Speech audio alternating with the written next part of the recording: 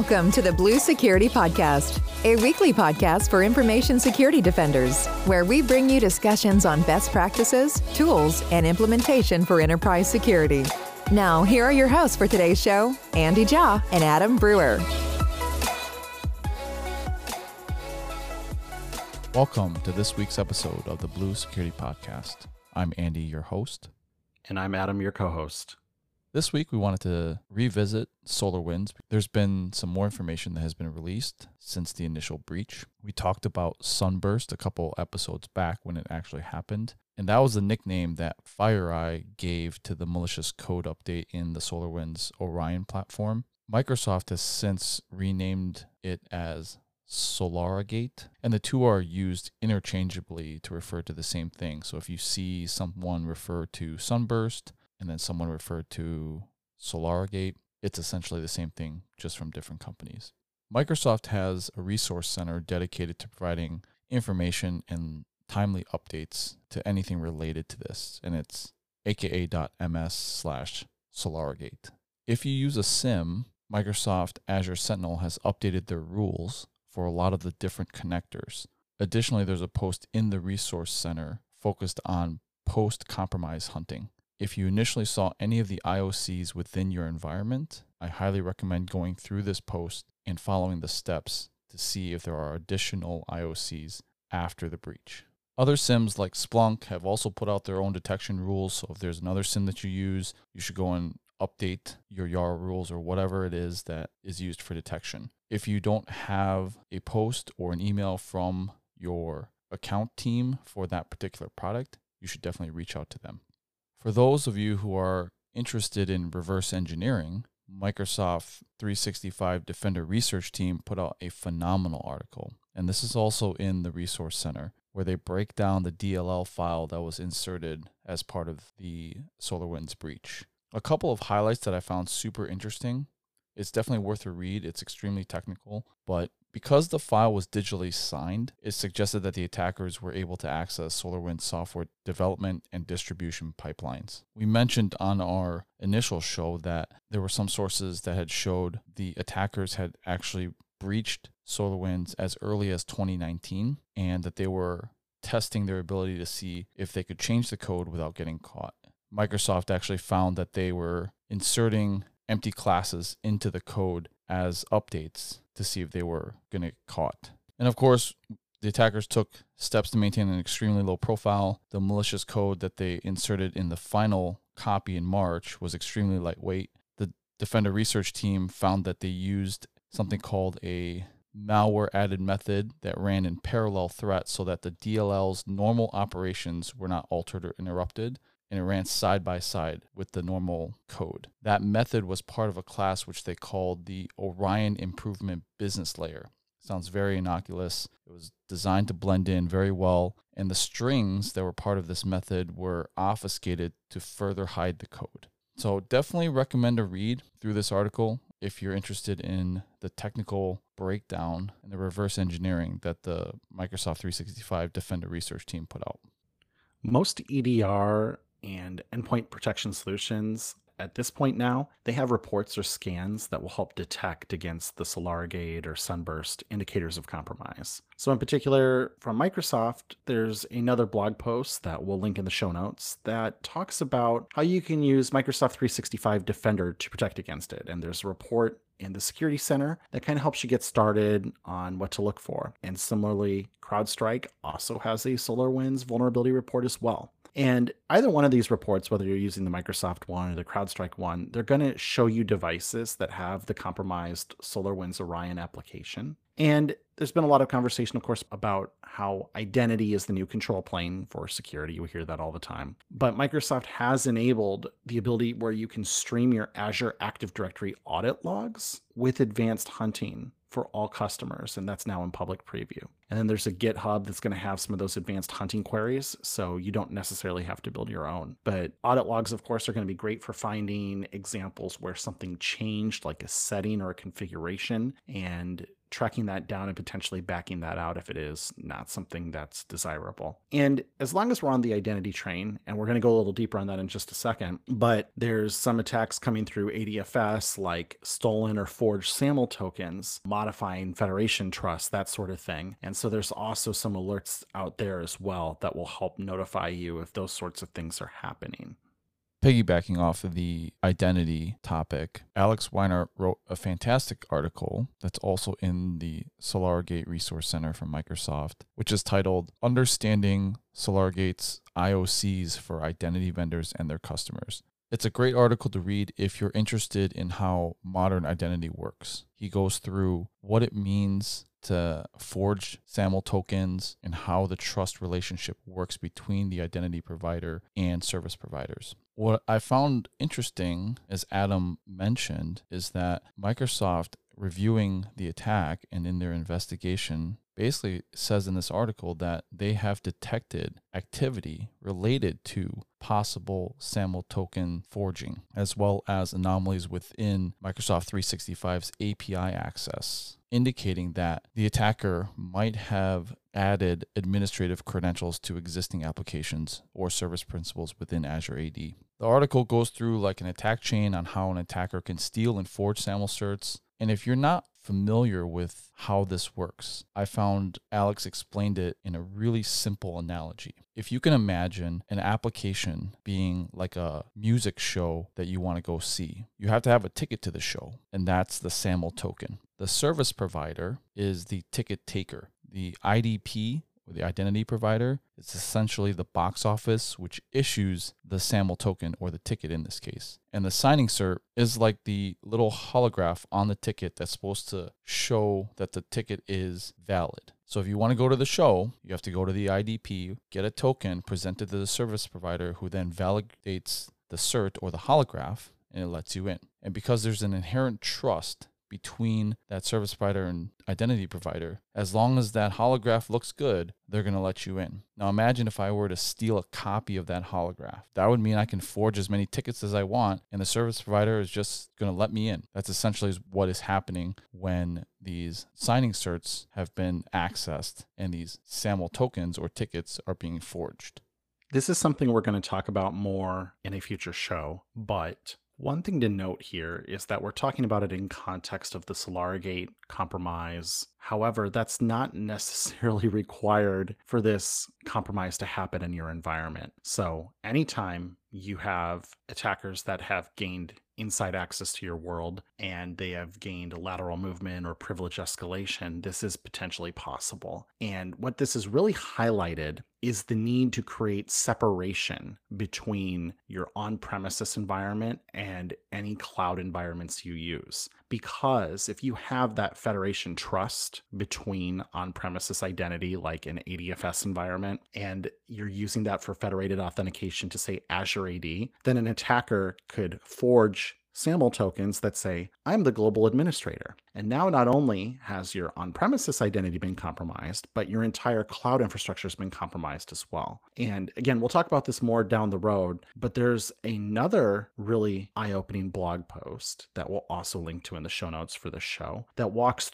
through creating that separation of your identity infrastructure from on-premises and cloud components to kind of prevent if one gets compromised from the other becoming compromised as well. And again, it's not really related necessarily to SolarGate, other than that's where we kind of started seeing this more commonly for the first time, as all of these organizations that were compromised through this method. This is one of the resulting behaviors that happened once the folks got inside. This is what they did with it. It doesn't have to be this way. There's some steps we can take to minimize this risk. So we'll talk about it more, but something to think about, and we'll link that article in the show notes. It's a post on the Microsoft Azure Active Directory blog that walks through kind of creating that separation. And there's some, again, eyebrow-raising ideas in there that I don't think a lot of customers are doing today, but maybe should start.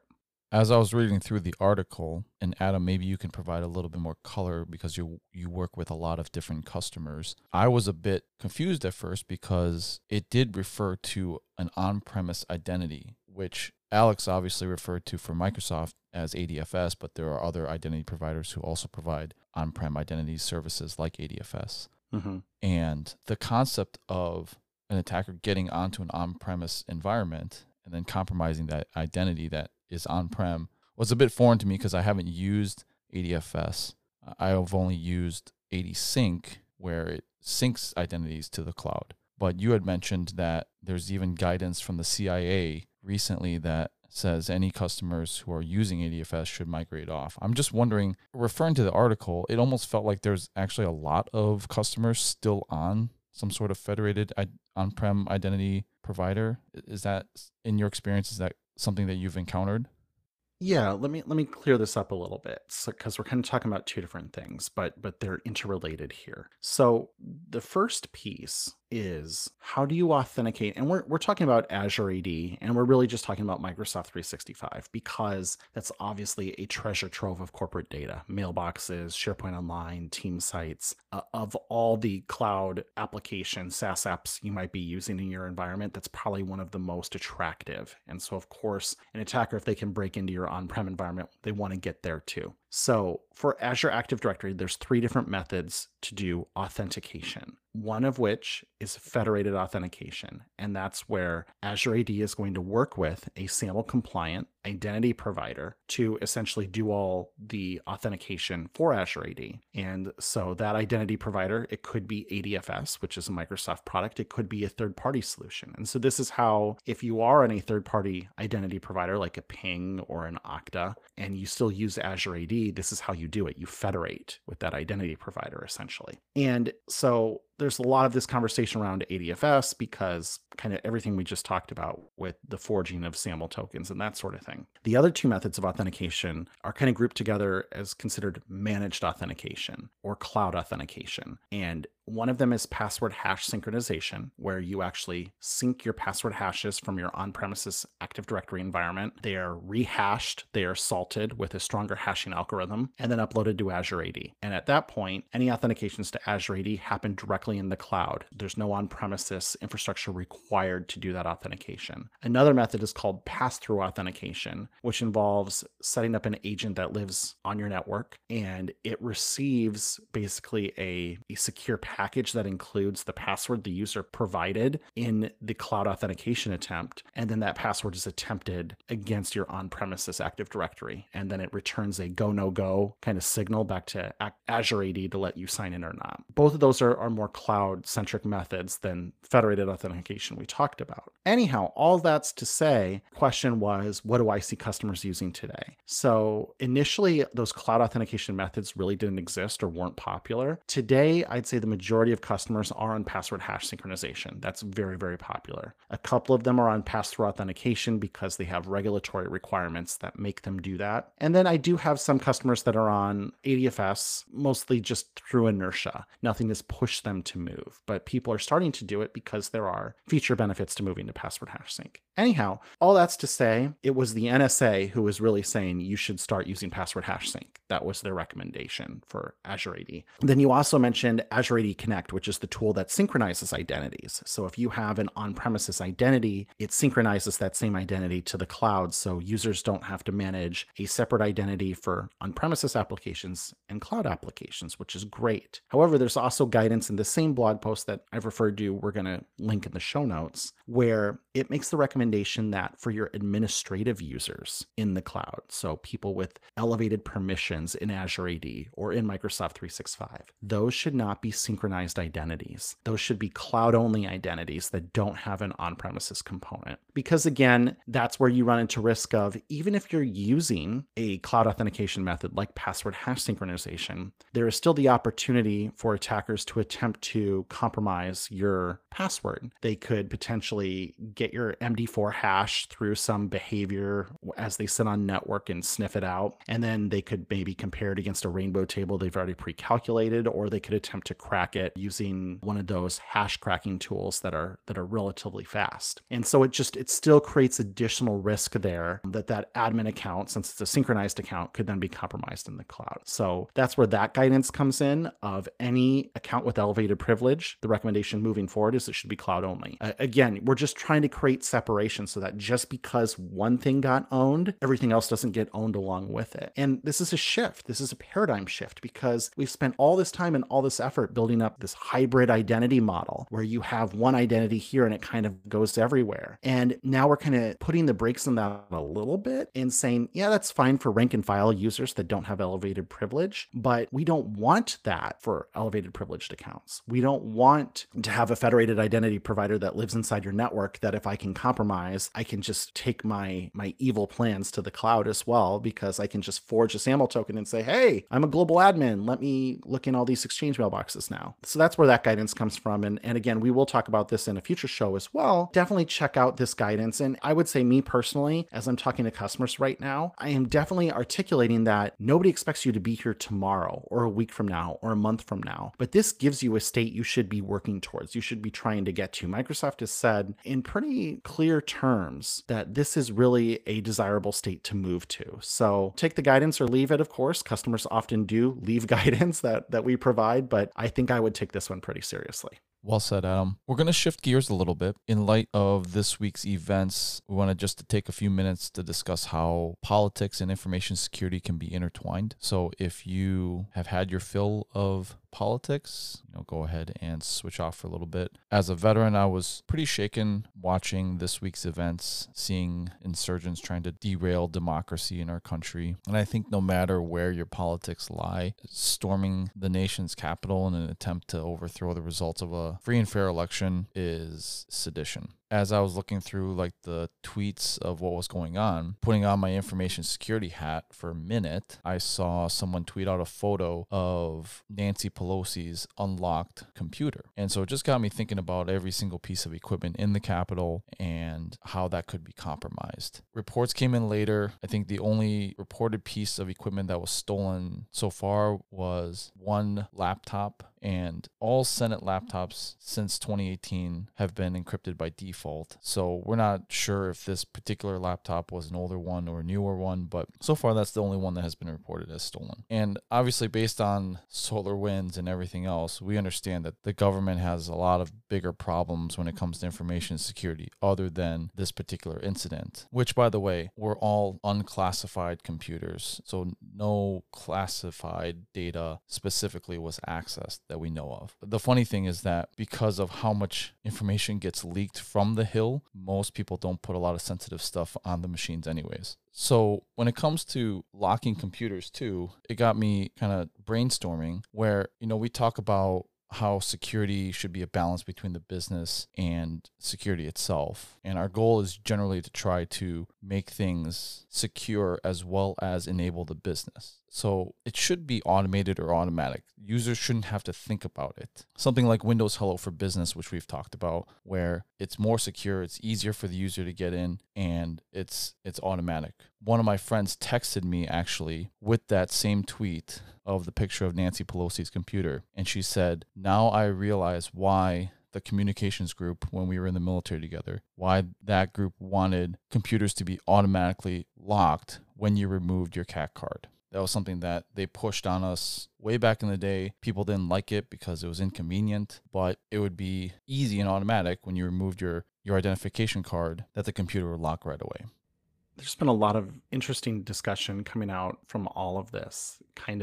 It's been a point of contention, I'd say, on InfoSec Twitter, where I've seen people kind of argue both ways on some of the things you've discussed, where there's people who have been saying, it's complete overreaction to say every single device should be considered compromised and thrown out. Sure, that's a theoretical risk, but there's so many other methods of compromise that are more likely or more common than somebody sneaking around during this insurrection and attempting to, plug flash drives into devices or something. And that's been an interesting conversation kind of back and forth over, should we consider everything compromised or not? And the other one, the point that's been interesting, and I don't know if this is necessarily helpful, but it's providing context, is to say who in InfoSec has provided support for VIPs, for C-suite level folks. And I personally have, by the way. So I did that in my past life. Before joining Microsoft, one of my roles at a financial services company was I was kind of like the go-to email, mobile device administrator to go ask questions when the executives were having issues. And we all know the story around executives. They want less security. They don't want to play ball. They don't want to play by everybody else's rules. They get their own rules because,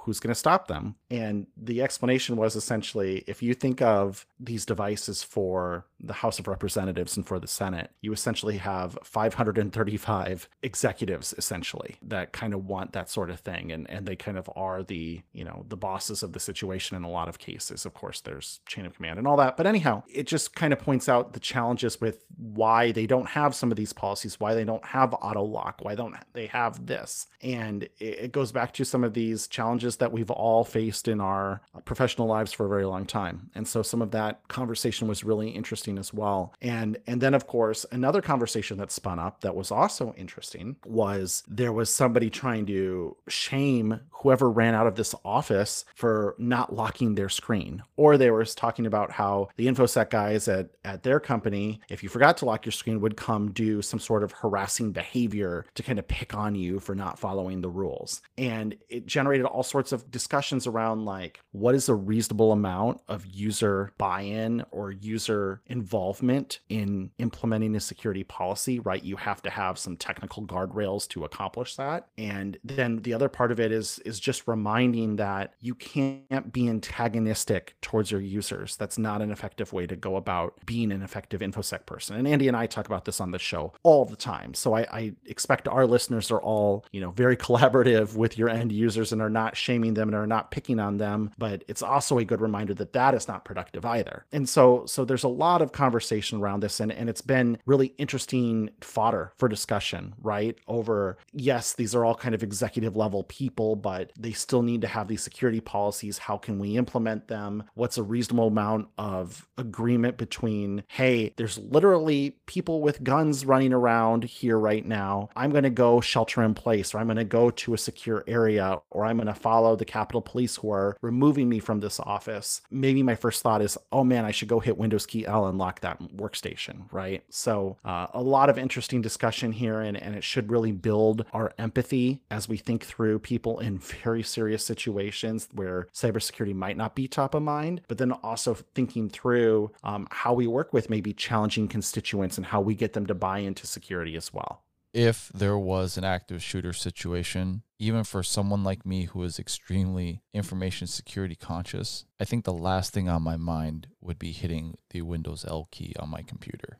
Right. I'm not going to blame any one of those users for running out. So those are all like really good points. I saw those as well on Twitter. And just finally, after the events on Wednesday, Congress went ahead and certified the Electoral College. So Joe Biden is officially going to be the next president of the United States. So just a quick note on what this might mean for tech policy, especially since just about a month ago, we suffered probably one of the greatest cybersecurity breaches in our government that we've probably ever seen. For one, Biden has already announced that he created a new cybersecurity role on his National Security Council, and he's tapped Ann Neuenberger, who is an intelligence veteran, currently serving as the NSA's Director of Cybersecurity, to serve in that role. And this says to me that the Biden administration intends to elevate cybersecurity as a key national security priority after Trump eliminated the role of cybersecurity coordinator in 2018. There's probably a lot of other tech policies that we'll see out of this administration, especially now that the Democrats have control of the House and the Senate, and they can actually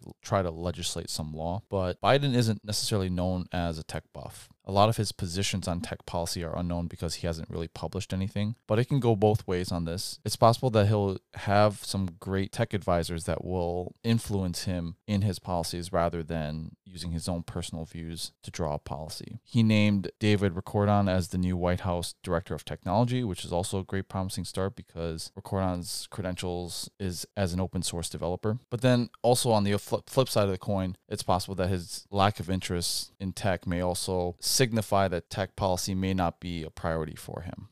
It may not be a priority, but at the same time, I think there's some topics that are just so big, they're going to have to come up and get some resolution on them. And there have been some, again, speaking to what I know, Microsoft has a gentleman by the name of Brad Smith, who is our chief legal counsel, but also kind of acts as our liaison to the government as far as trying to influence policy. And certainly Microsoft has been very loud and very open about the need for data privacy laws in our country.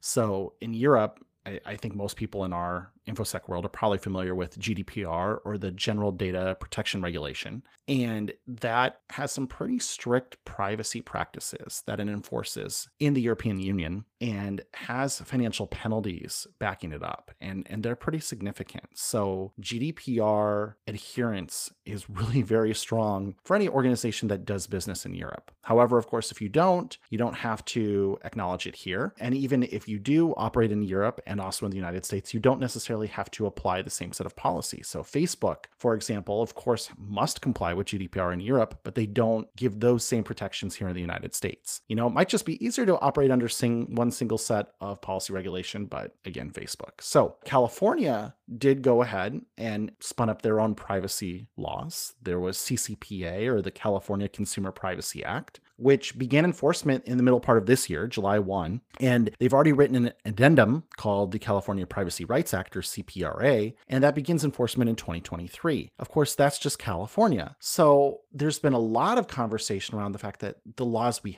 have from a data privacy perspective are really outdated, really non-existent in the internet era. They just don't address kind of the risks and the current state we live in. I think of, for example, if you have a smartphone, the policy is really not there to protect you as a person from law enforcement kind of looking through your phone and the treasure trove of data that's on it, from location information to conversations to internet activity and everything in between. And you get into really weird positions where if you have biometrics enabled on that, you can be forced to use your biometric to unlock your device. But if you have biometrics turned off and you use just a passcode or a PIN that you know only in your head, then you're protected under the Fifth Amendment from having to self-incriminate. And so it discourages the usage of modern technologies like biometric authentication, which is just kind of bananas. And that's just one example. And then all of the collection of data, the mass surveillance from companies like Google and Facebook, we don't really have policy that addresses those. And so it's definitely something we need at a United States level. And maybe that's something where when you have a Democratic-led administration from end to end, from House of Representatives to Senate to White House, that's something we could have to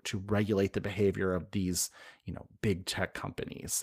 And Wall Street, by the way, started pricing that in when it became clear that the election was certified and that Joe Biden is officially president-elect in all official sense, and that the Georgia Senate runoffs both went for the Democrats as well. Wall Street started pricing in some downside for the tech industry because they expect that things like this will come. So I think that's one highlight of policy that might change in a end-to-end Democrat-led government.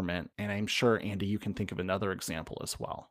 Yeah, I just wanted to piggyback off of the data privacy real quick, because I think it'll be important not only on a national sense, but also on an international sense to maybe work diplomatically with other countries on this. Speaking from experience, the laws in Europe are getting stricter and stricter. And not only is there GDPR, but also individual nations down to individual provinces have their own data privacy laws. Some are strict enough that if you read them with a privacy lawyer, they suggest that even if it's part of the same company, data has to be stored for different employees. If you have European employees and US employees, they can't be housed in the same, for example, Azure AD tenant. And the administrators who access that data have to reside in that country. So if I had, for example, I'm just using this as an example, I don't know the laws specifically, I'm not a privacy lawyer, but if I had a German office and I had German employees, that data would have to be housed in a separate tenant than the US employees, and the administrators who access that data have to be German citizens.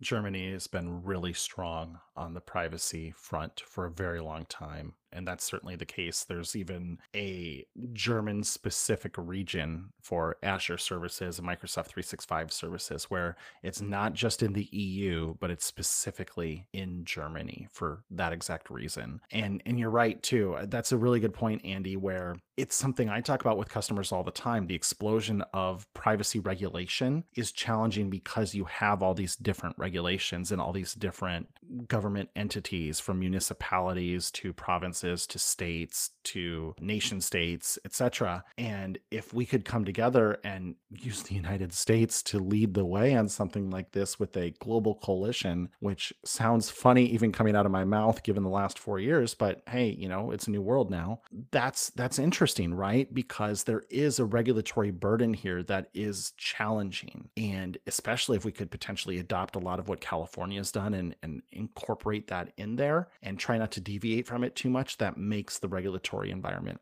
easier to manage, while ultimately not trying to create regulatory burden, but trying to make the world a better place for individual persons and their privacy.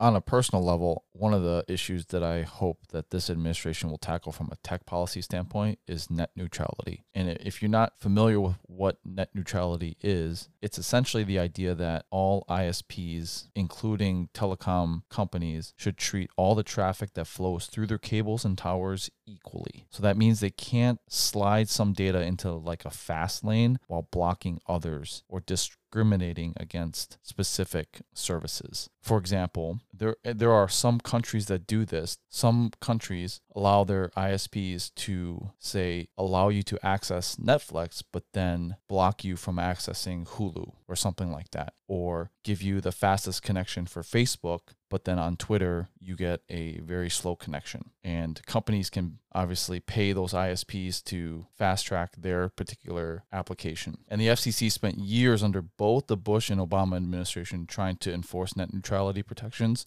And in 2015, the FCC passed the net neutrality order, but in a Republican-controlled FCC in 2017, they voted to toss it out. So I'm hoping that a Biden-controlled FCC will revert back to net neutrality protections. I'm really hoping that Congress takes it up and passes a law which will be more binding and won't have to flip back and forth. I think net neutrality is great for consumers. I certainly would like all the traffic on the internet to be treated equally.